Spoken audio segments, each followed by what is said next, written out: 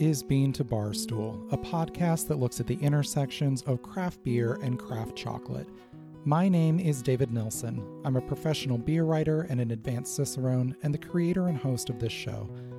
The music for this episode is by my dear friend, indie folk musician Anna P.S. You can find out more about Anna's music in the show notes or at her website, annapsmusic.com. You can find links and information about our guests in the show notes as well. I hope you enjoy this episode of Bean to Barstool.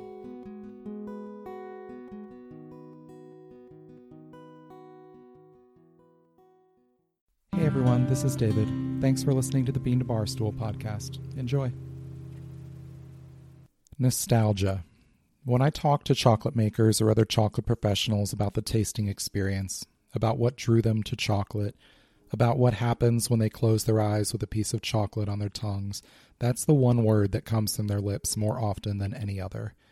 No matter how sophisticated our palates become, we never outgrow our early experiences of flavor-based delight from childhood, and we carry those experiences with us as we engage with food and drink as adults.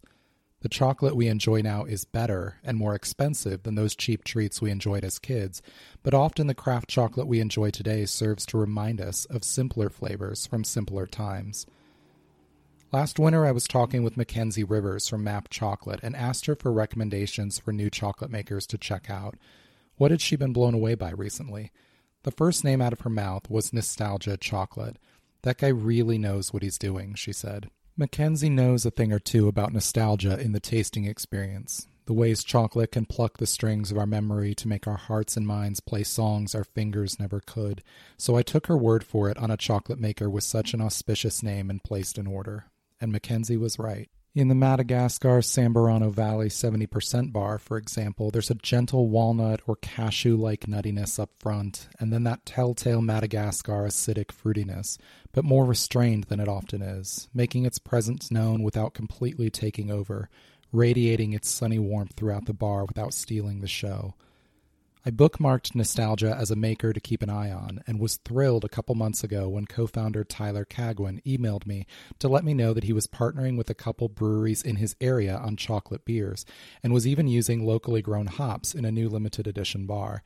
I couldn't wait to see and taste what this talented maker did with the flavors of beer ingredients, and when I finally got to taste the hops-aged bar, I wasn't disappointed. Join me as we talk with Tyler and his partners in crime about these beautiful and, appropriately, nostalgic unions of beer and chocolate. I've been making chocolate now for about 3.5 years.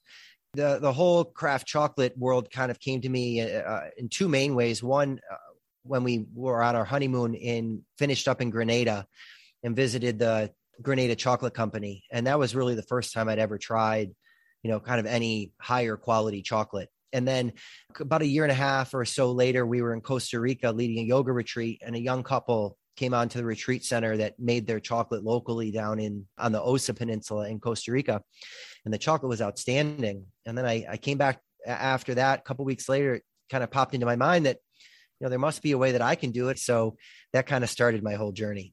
That's Tyler Cagwin, who co-founded Nostalgia Chocolate with his wife Tiffany in March 2018, though as you heard, the roots of this project reach farther back into their lives than 3.5 years ago.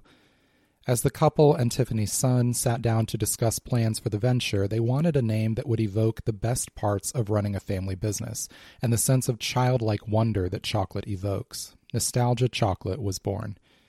Once he got his hands dirty with the chocolate-making process, Tyler fell in love with the range of cacao origins available to him, and he sources cacao from as many places as he can get his hands on. So the majority of my cacao comes from Meridian Cacao. I work a lot with Gino, the owner. I also have a couple origins that I get from Uncommon Cacao. I'm just starting to work with Osito Coffee. They're starting to import cacao from Colombia, and I'm actually have their first couple bags that I'll be picking up next week. So I'm going to work through them. And then I have two origins, my Costa Rica Hacienda Azul beans, and also my beans from the Tabasco region of Mexico, where I work directly with representatives from the farms where the cacao is grown. Wherever I can find it and I like it, I'll take it. Tyler's single origin bars are delightful, showcasing the flavor potential of their origins while maintaining balance and restraint, offering nuance rather than noise. His newest bar, however, is not so subtle, and that actually suits its unique inclusion more commonly found in beer just fine. I asked Tyler to share the story of how his hops-aged 70% dark chocolate bar came to be. A couple of years ago, we spent 2 weeks in Sicily, and if anybody's ever been to Sicily, they might be familiar with Modica. And Modica is a big chocolate place in Sicily, but they make chocolate in sort of the classic way where it's very grainy and not tempered, not ground down. And so it's a very different kind of chocolate. But one of the places we went to had a whole wall of their chocolate that they were aging in different things, tobacco, different spices. And so that got my mind thinking.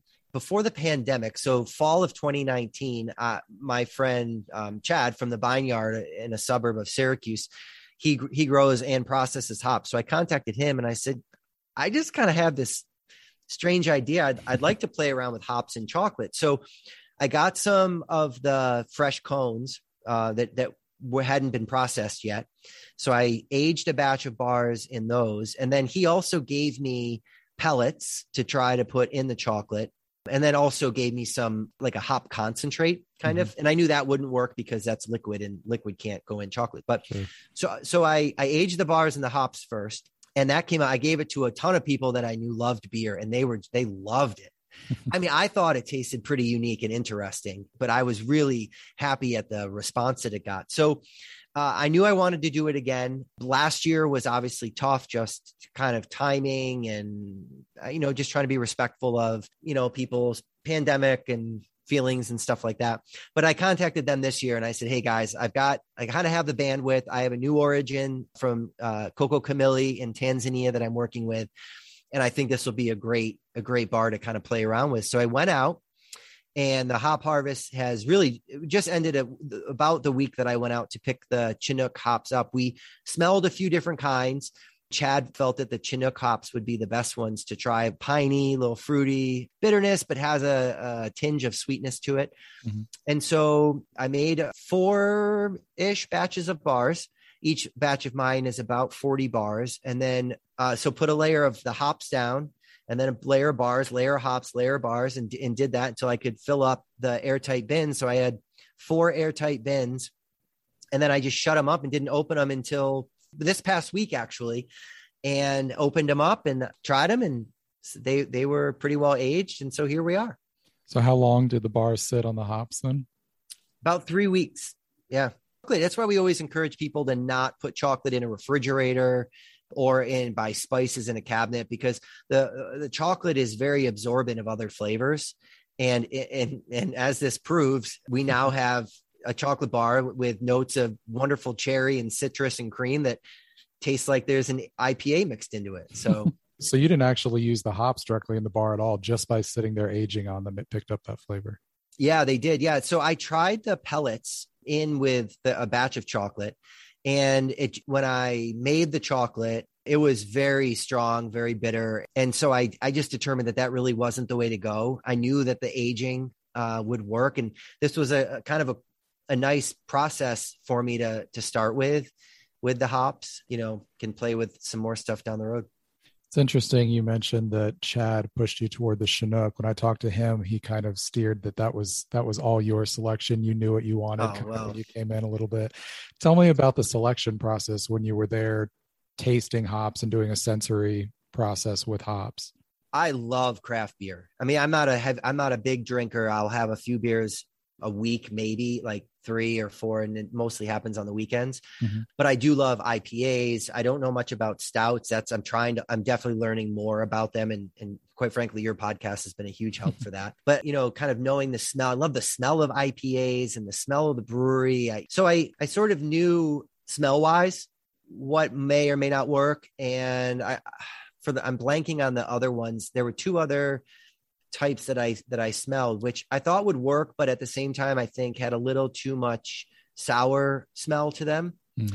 And so in talking, Chad was like, oh, wait a second, we got one more. And so we went over to this Chinook hops and he opened them up, and the pininess and the kind of citrusy fruit smell I was like, this is it. Let's try this. So do you feel like the aromas that you picked up directly from the hops came through pretty directly into the chocolate, or was there an alteration there in that process? No, to be honest with you, it's really amazing to me because the first flavor notes you get, this is kind of a weird thing to say, but think of when you drink an IPA, if you took all the liquid out of it and you just had the flavor, like somebody shot like IPA gas into your mouth. It's kind of a weird thing to say, but that's what you get with the chocolate. So you get that IPA, the sweetness, the bitterness, all of the mystery that you get with each different IPA that you taste. You get that in the first kind of notes of the hops. And then as the chocolate melts in your mouth and the flavor notes of the chocolate really start to shine, it's like it almost kind of hugs the hops and just wraps it all into this like really wonderful chocolate IPA sort of situation. That sounds beautiful. What made you select Coco Cameli for the origin for this? It's actually a new origin I've just started working with. It immediately is at the top of my list for bars that I like. And all of the other Coco Cameli bars I've tried from different makers, I don't think I've found one that I didn't like. Different percentages, different ways of making it. And as I've played around with the roasting of the beans and of the different profiles that I have, I just felt that the sort of cherry notes, the light citrus, the creaminess, but then also the really rich chocolatey flavors that you get from that bean I just felt it would work really nice. I kind of thought of like a cherry sour ghost. The chocolate isn't sour, but that with the IPA and it kind of all mixed in and the chocolate really paired nicely. That sounds great. So the next time you come around to doing this, do you have anything in mind that you want to do differently, or do you like this the way that it is? I really like the way that it is. I mean, it's something I'm only going to make seasonally. There's no other way to do it. I've even tried aging the bars and the pellets, and it just isn't the same. The oils from the hop cones are just the effect that they have on the chocolate is just something truly, truly special. So I think right now I don't have any plans to make any changes to it. I'm not even sure I'd really try it with a different origin. When I did it before, I did it with the Oco Caribe, Dominican Republic origin from Uncommon Cacao. And that came out really, really nice. That has more of a raisin, really nice, juicy raisin sort of flavor to it, at least in my roast profiles. And that's another nice compliment for it. So I potentially would try a different origin, but the Coco Cameli is just such a nice bean and bar. It came out really nice. We'll be right back. Hey everyone. Getting a Cicerone certification is an amazing way to raise your beer knowledge and can be a game changer for your beer career. But how are you supposed to find the time to prep, and how are you supposed to know exactly what to study? Don't sweat, because the Beer Scholar has you covered. The Beer Scholar is a sponsor of Bean to Barstool, but I can tell you from personal experience years before I was doing this podcast how helpful the Beer Scholar study guides are. They offer efficient online courses for levels 1 and 2 that cover everything you need to know, tips and tricks for how to pass the exams, and include live weekly Zooms to taste and discuss classic beer styles together. They even have a new coaching program for the Level 3 Advanced Cicerone exam. I used the Beer Scholar study guide to pass my Level 2 exam many years ago. I wish the Level 3 had been around when I took that exam. I had to do it on my own. Wish their study guides had been available for that at the time. The vast majority of certified Cicerones in the world today have used Beer Scholar to help achieve the goal of passing that exam. If you are ready to take your beer career to the next level, visit thebeerscholar.com and check out their online courses.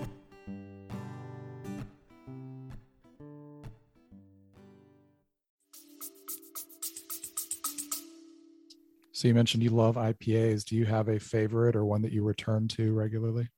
The most recent one that I've fallen in love with was from Orono Brewing in Maine. They're tubular. My friend works at Industrial Arts down north of the city, and I love everything that Industrial Arts does. Bissell Brothers out of Portland, Maine, I really enjoy as well. And so I'd say those are, if I can find those at a restaurant or, a store around here, and I'm not sure what I'm going to do, those would probably be my go-tos. IPA is the most popular family of beer styles within American craft beer, and the beers within this family exist largely to showcase the expressive character of hops. Hops can provide both bitterness and flavor and aroma to beer depending on how they're used during the brewing process, and different substyles of IPA will lean more in one direction or the other, while also varying in the malt and fermentation flavors, color, and mouthfeel characteristics. The most popular style of IPA in the US for most of the history of craft beer, going back to around 1980, has generally just been referred to as American IPA, and it has a good deal of hop bitterness with hop aromas and flavors of pine and citrus. In the late 2000s and early 2010s, bitterness became all the rage, with brewers in a marketing arms race to put out the most bitter IPA they possibly could. Bitterness can be delicious and satisfying when handled right, but thankfully this era of beer is in the past. IPA began a natural trend back toward more moderate levels of bitterness while also showcasing hop aroma from exciting new hop varietals in the 2010s. And around 5 years ago, a new substyle of IPA took over as the most popular in the land. The New England or hazy IPA is all about hop aroma, often employing very little hop bitterness like the old IPAs.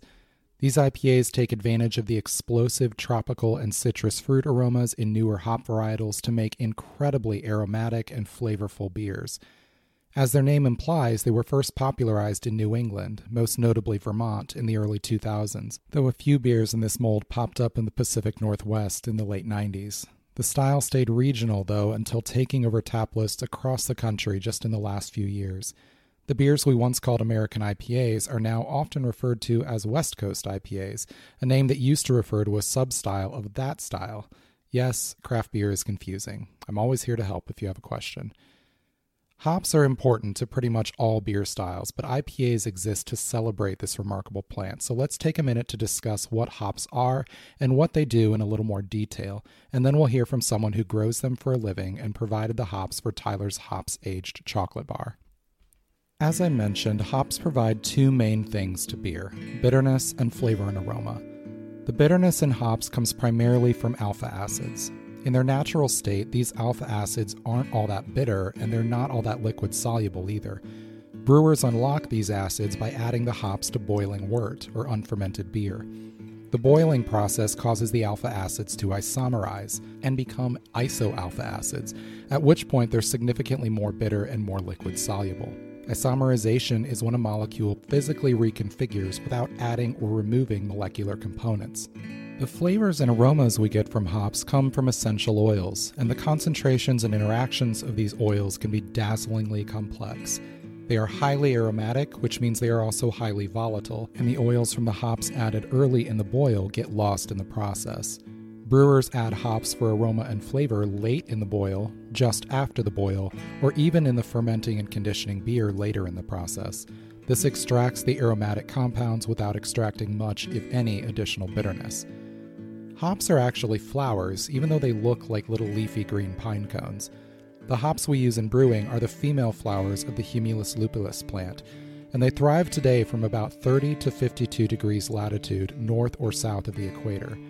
The flowers are made up of small petals that overlap like scales on a fish around a central stalk or strig, and concealed under these petals is a waxy yellow substance called lupulin, which contains most of the good stuff we want for brewing.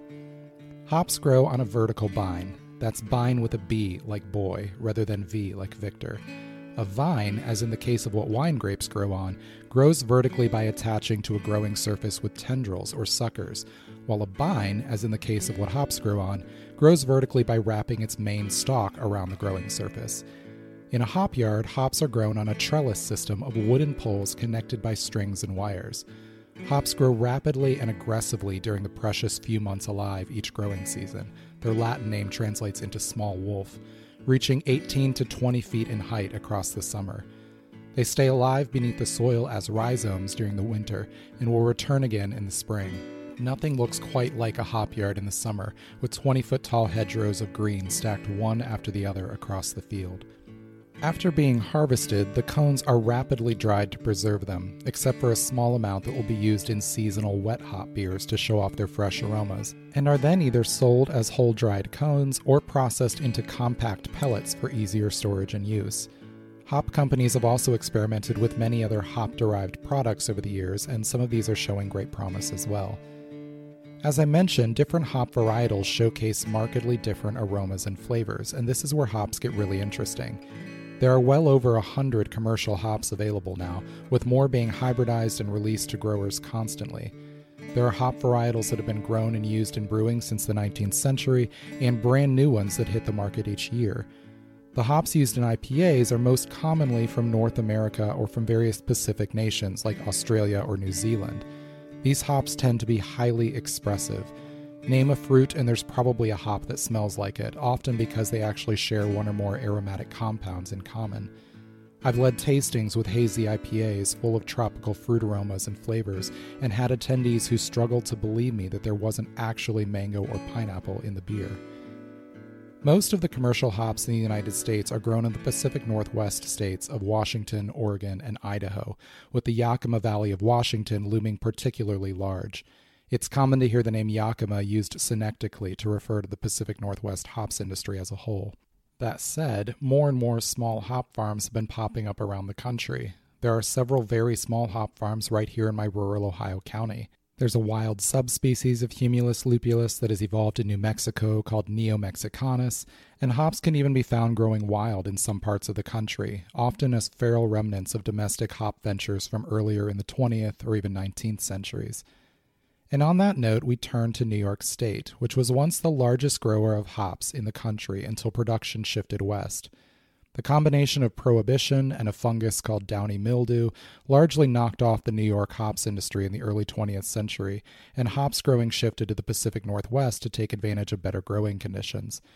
In recent years, however, hops have returned in a big way to the Empire State, and one great example is the Vineyard run by Chad Meigs in Cazenovia, just outside Syracuse. Chad founded the Vineyard Hop Farm in 2010. He had started growing hops as a hobby with just 4 plants, growing Galena and Pearl hops against his barn. He now has 4,000 hop plants on 4 acres, with Cascade, Chinook, Comet, Crystal, Galena, and Santiam varietals, and he also processes hops for other small farms. He's worked with about 50 of the 450 or so craft breweries in New York, but so far he's only worked with one craft chocolate maker. I sat down with him recently to talk about the hops for Nostalgia's Hops Aged bar and asked how his relationship with Tyler began. Tyler's a good family friend. I met him through my wife. He just had some really cool chocolate bars, and he had infused with all sorts of different flavors and aromas. And I've never really been a huge chocolate person, but I was really into what he was doing. You know, my wife would go down there and bring home a different chocolate bar whenever she saw him. And it was fun. It was almost, we did like sometimes we do household beer tastings. We were doing household chocolate tastings, which is nothing that I'd ever really done before. So Tyler really opened my eyes up to those kinds of things. And he actually asked my wife, Kate, whether we wanted to, get into hops for his chocolate. So I think it was last year around this time, we just donated him a little bit of hops for him to experiment with. The end product came out really well. And then this year he came back for more. We ended up having Tyler over to the farm, and we did some sensory with some of our hops. He kind of knew what he was going after. So he had, an idea of what he wanted to put into the chocolate, but he didn't know a lot about our various varieties. So between the two of us, we were opening up bales, sticking our faces down in the bales, doing a little rub and sniff. And we ultimately ended up with Chinook hops. Chinook hops grow really well around this area. They're very common. The characteristics that we were both getting out was kind of like a piney citrus. And that's kind of what he was looking for, is that citrusy type character. I think the pine really helped with the chocolate as well. I think it blended well. So he decided on that and went with it. And apparently it's progressing very nicely. As a beer writer and educator, I always find it interesting tasting beer with somebody who is not really a beer person, because they often bring a different perspective. What was that sensory experience like with the hops with Tyler coming from the background of chocolate? I mean, you could tell he kind of knew what he was doing. You can tell that he has a quote unquote sophisticated palate, because he kind of knew what he was going for. He knows what he smells. So in that sense, him not knowing the hops was not a big deal. Tyler got right into it. He kind of knew what he was looking for. He just kind of needed to be pointed the right direction. So it was a fun afternoon for sure. Here in Ohio, we're starting to get a lot more small hop farms popping up, and we're finding that the terroir of the hops changes quite a bit from the Pacific Northwest. You know, something like Cascade will have a lot of tropical fruit when it's grown here rather than that classic grapefruit and pine.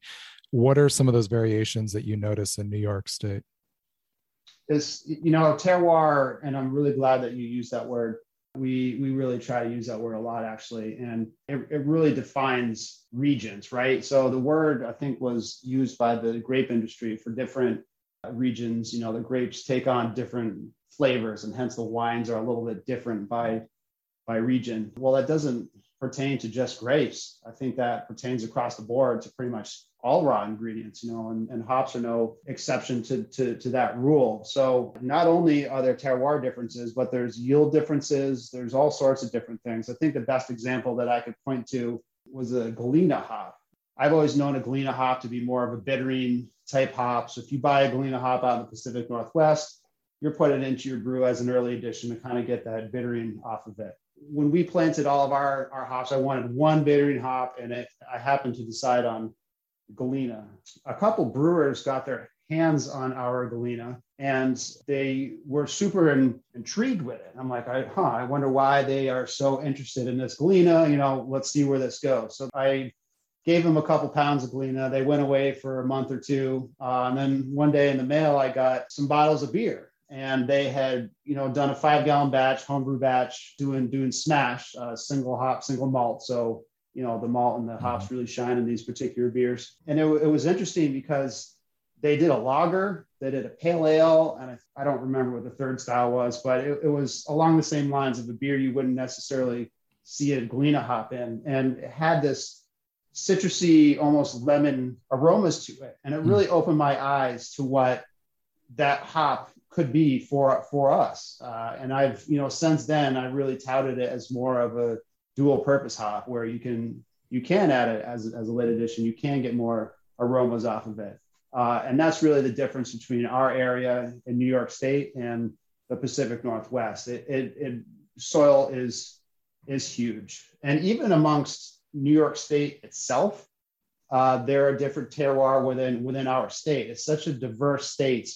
Some out in the, southern tier, there's more sandy soils. Out towards the mountains of the Adirondacks, you get some more loam, and you get some differences even between places in the same state. So for us as a business, we really tout that word terroir. And as I mentioned earlier, we aggregate hops from other farms. We don't blend anything. We keep, Chinook hops from the vineyard separate from the Chinook's hop from Farm Z over somewhere else because of terroir. And breweries want that consistency, and they will come back year over year and ask for that particular farm's hops because of terroir, because of what they get out of it.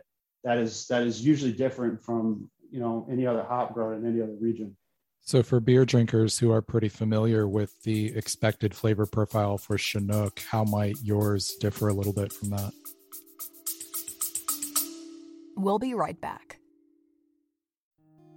Hey everyone, Final Gravity Issue 4 is now available in the Bean to Barstool shop. This 4th issue of our zine telling intimate, human-centered stories from the world of beer is full of great articles, including Kate Power of Lady Justice Brewing talking about why she might be done with beer festivals, Ukrainian beer writer Lana Svitenkova writing about the Zeugl brewing tradition in Germany, UK writer Matthew Curtis talking about the blend of old and new in the cask ale tradition in Manchester, and many more. We believe passionately in this project, and if you believe the story of beer is ultimately a story about people and relationships, we think you'll love Final Gravity as well. You can order the new issue from our shop on beantobarstool.com, or you can also subscribe, including subscribing for your brewery tap room or break room, or you can subscribe and sign up to support us on Patreon at patreon.com/beantobarstoolzines. Now, back to the episode.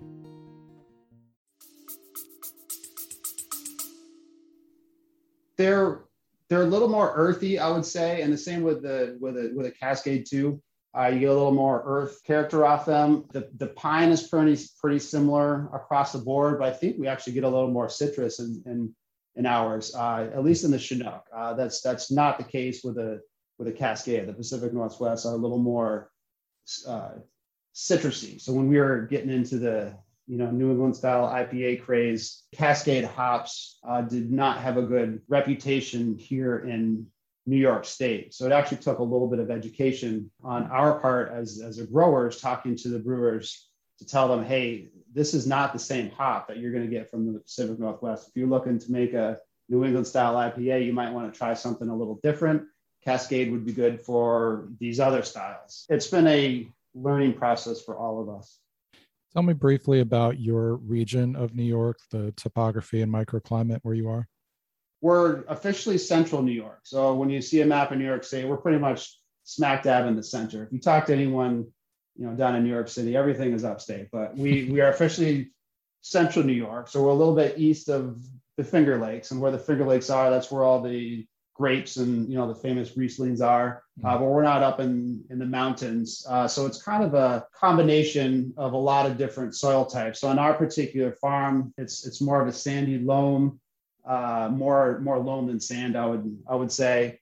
We don't have many microclimates like you would find in the Finger Lakes region, but we are on kind of a hillside, so we don't get a lot of stale air. We got a lot of airflow. For me, I didn't really understand the importance of soil when I first started getting into this a decade ago. By the way, I have zero agriculture background. I now know, I now understand what it takes. And I was just dumb luck to end up where we are now, being on a plot of land that would actually be good for hops. Sure. So I consider myself fortunate there. What is it like for you getting to taste a beer with your hops in it? It's super rewarding. It's really cool. And I love it when brewers call me up and they say, hey, that beer we just made with your hops came out, come down and check it out. That's like my favorite thing. You go down, you sit down with a brewer and, you taste it and they want to know what you think about it. And then I want to know what they think about it. And each experience is a little different depending on who the brewer is, but everything is valuable.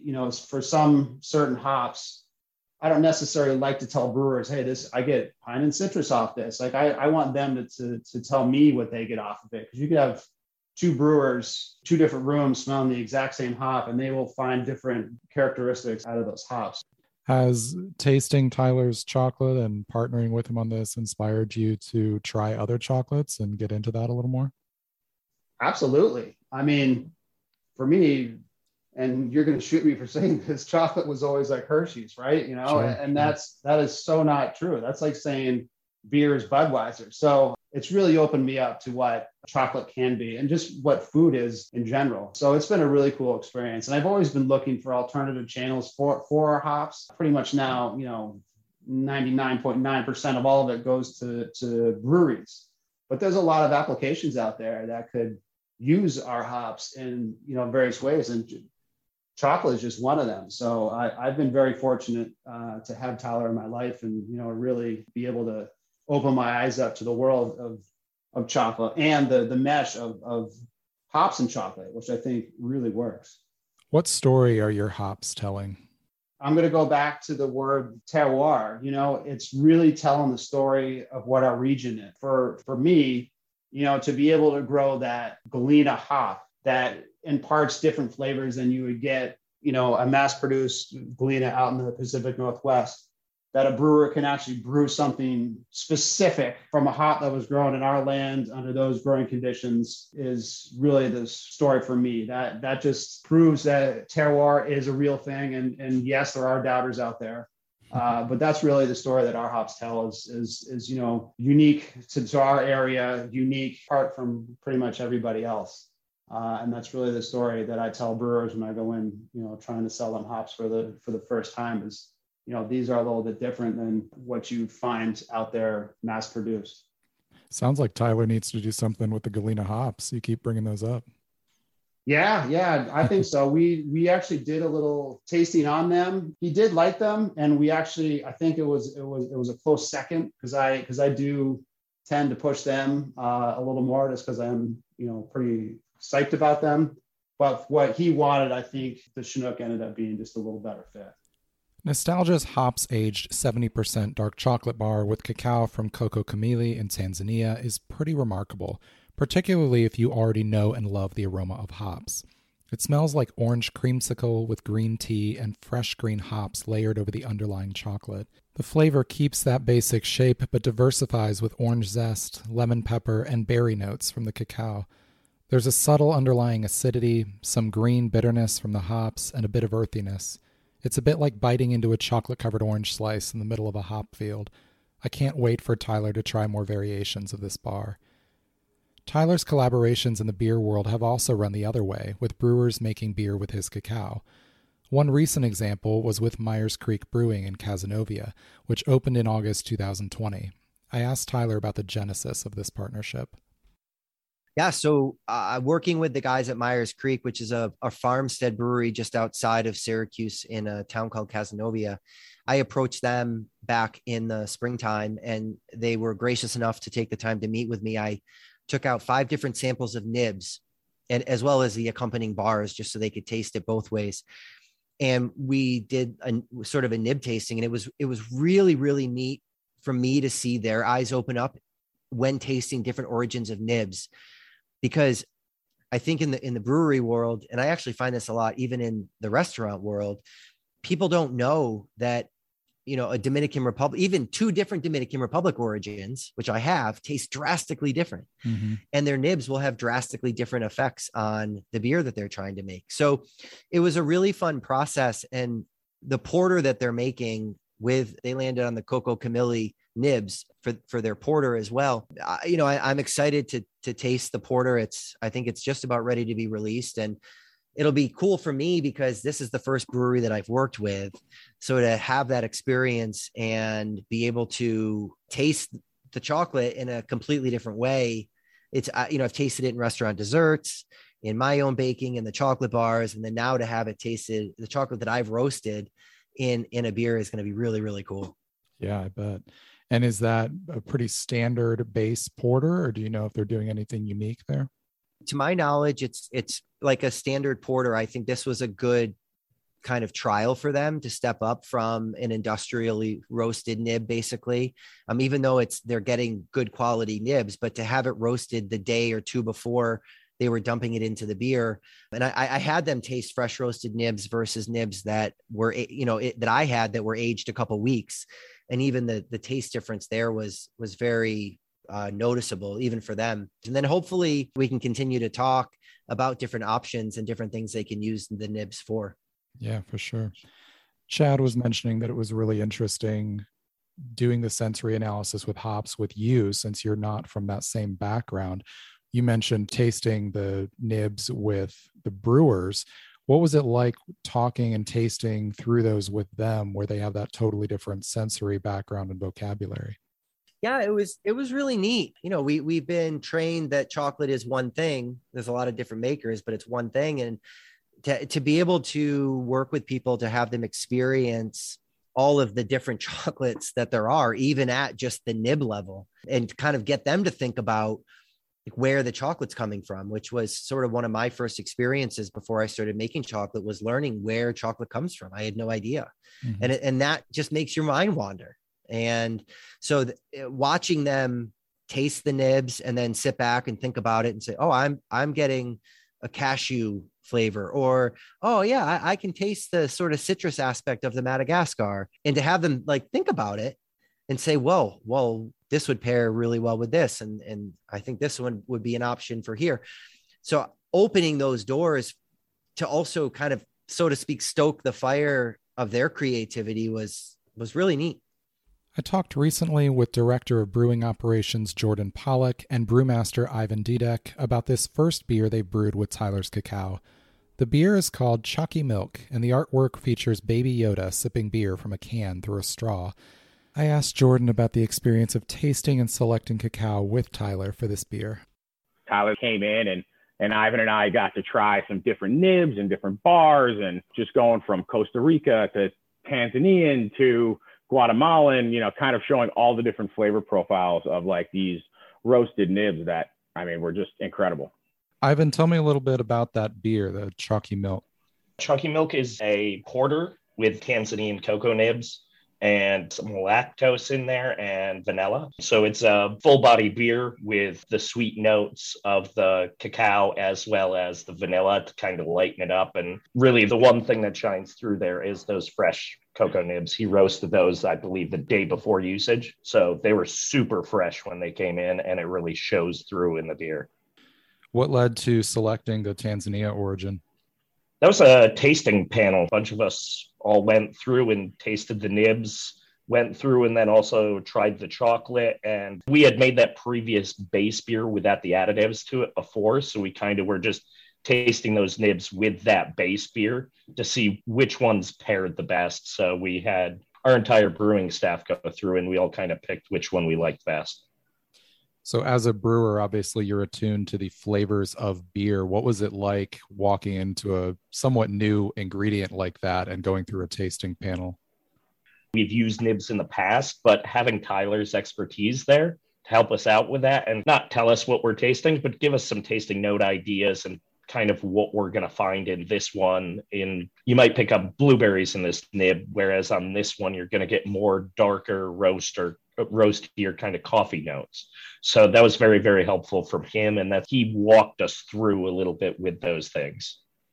How did you feel those flavors from the nibs came through in the finished beer? Is that a pretty direct translation, or did they change somewhat during the process?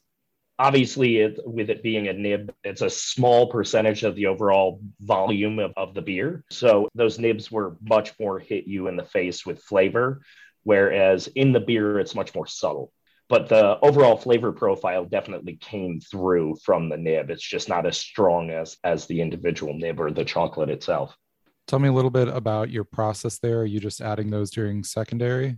Yeah, so actually how we do that is we have a piece of equipment called a hop back, which was useful a long time ago in brewing, but in modern brewing, it's not used very often. But what we do is we use that and we'll fill that with the nibs. And then after fermentation, we'll drop out yeast and recirculate the tank through that hop back with the nibs in there. We do that for about 12 to 24 hours to try and extract as much of the flavor out of the nibs as possible. So this was your first partnership with Nostalgia, but it sounds like you're very pleased with what came out of that. What kinds of things could you see doing in the future with Nostalgia's cacao? We're kicking around a few ideas. We're actually looking at potentially doing something more on the tart side with chocolate, just to mess around with. It's not something a lot of people do. It's also kind of an awkward flavor profile. So we're going to try and figure out some options there. We'll definitely continue to do, the maltier beers and things like that, and imperial stouts. The cocoa lends itself to that. So we'll continue to do those type of beers in the future with them. For a long time, beer drinkers have just thought of cacao or chocolate as this sort of abstract ingredient that you threw into a beer and it didn't really matter what the origin was. Whereas with coffee and beers, we're starting to get more attention given to where did this coffee come from, or what was the process for the coffee before it was added and all that. What do you see from a story standpoint as being the potential for using a better cacao like this that has a specific origin and a bean to bar maker that you're working with? I would just say, obviously, I am not an expert in it, and it's useful having someone who does have that knowledge, who can help us in pairing things and give us ideas on region-specific what flavor profiles would pair well with these sort of flavor profiles in the beer. Having a conversation with an individual who's an expert in that area is super helpful because I am not an expert in it. It was just an ingredient, and having Tyler help us with that stuff was huge. Jordan, how about you?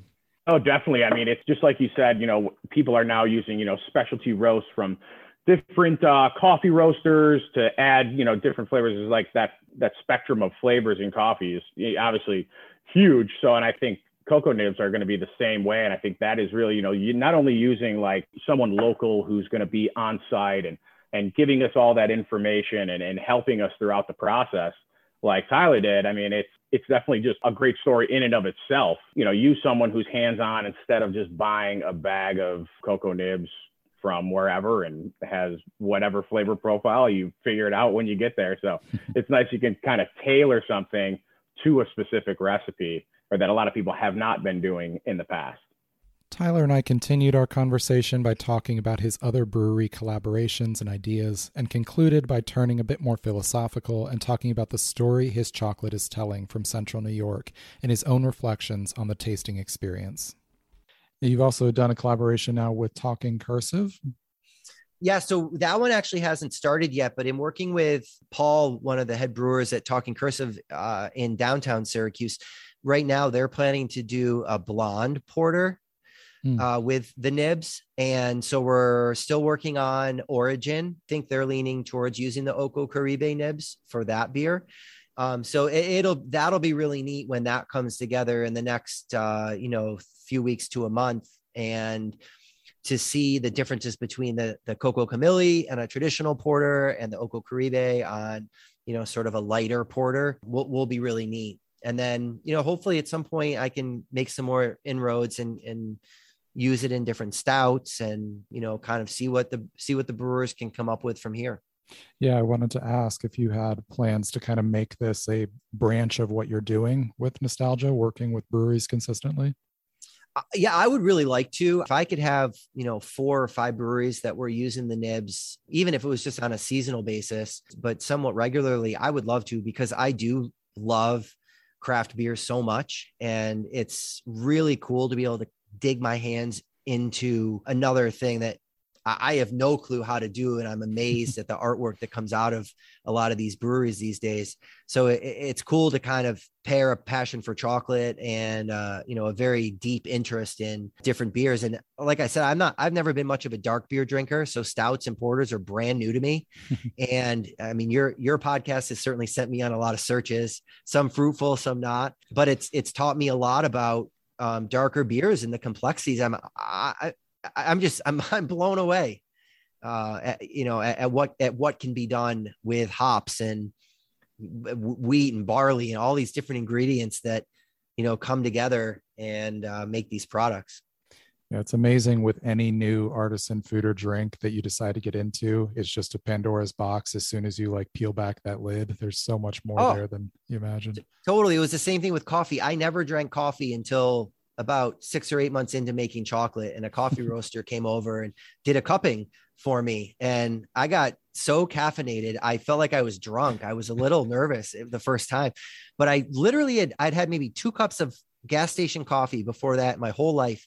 And now I'm a passionate coffee drinker. And I love when we travel places, just like finding beers and chocolate. I try to find a local coffee roaster and buy a bag of beans and try that out. So I love this craft world. And no matter what aspect of it is, it's so great to network with different people. So you've used the hops.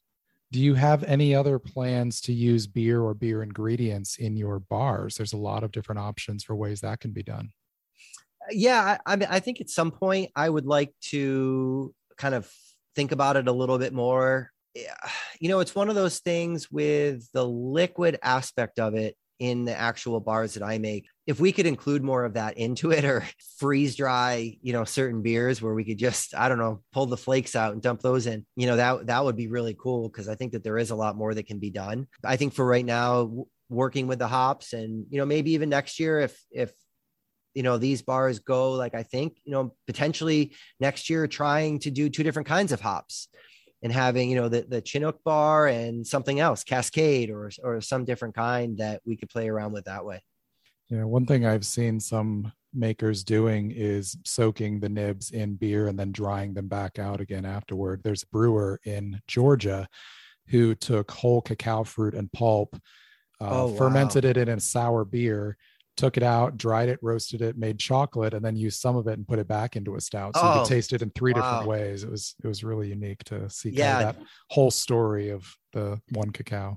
Yeah. And I think, I have started playing around with aging nibs in whiskey. So that is, I never really thought about beer, but the liquid aging is sort of one of the things I would like to play around with more. So I think trying, finding a couple good IPAs and trying that would be an interesting experiment. The hard part with chocolate that, the first phase of the kind of liquefying part of actually making chocolate is actually burning off volatiles.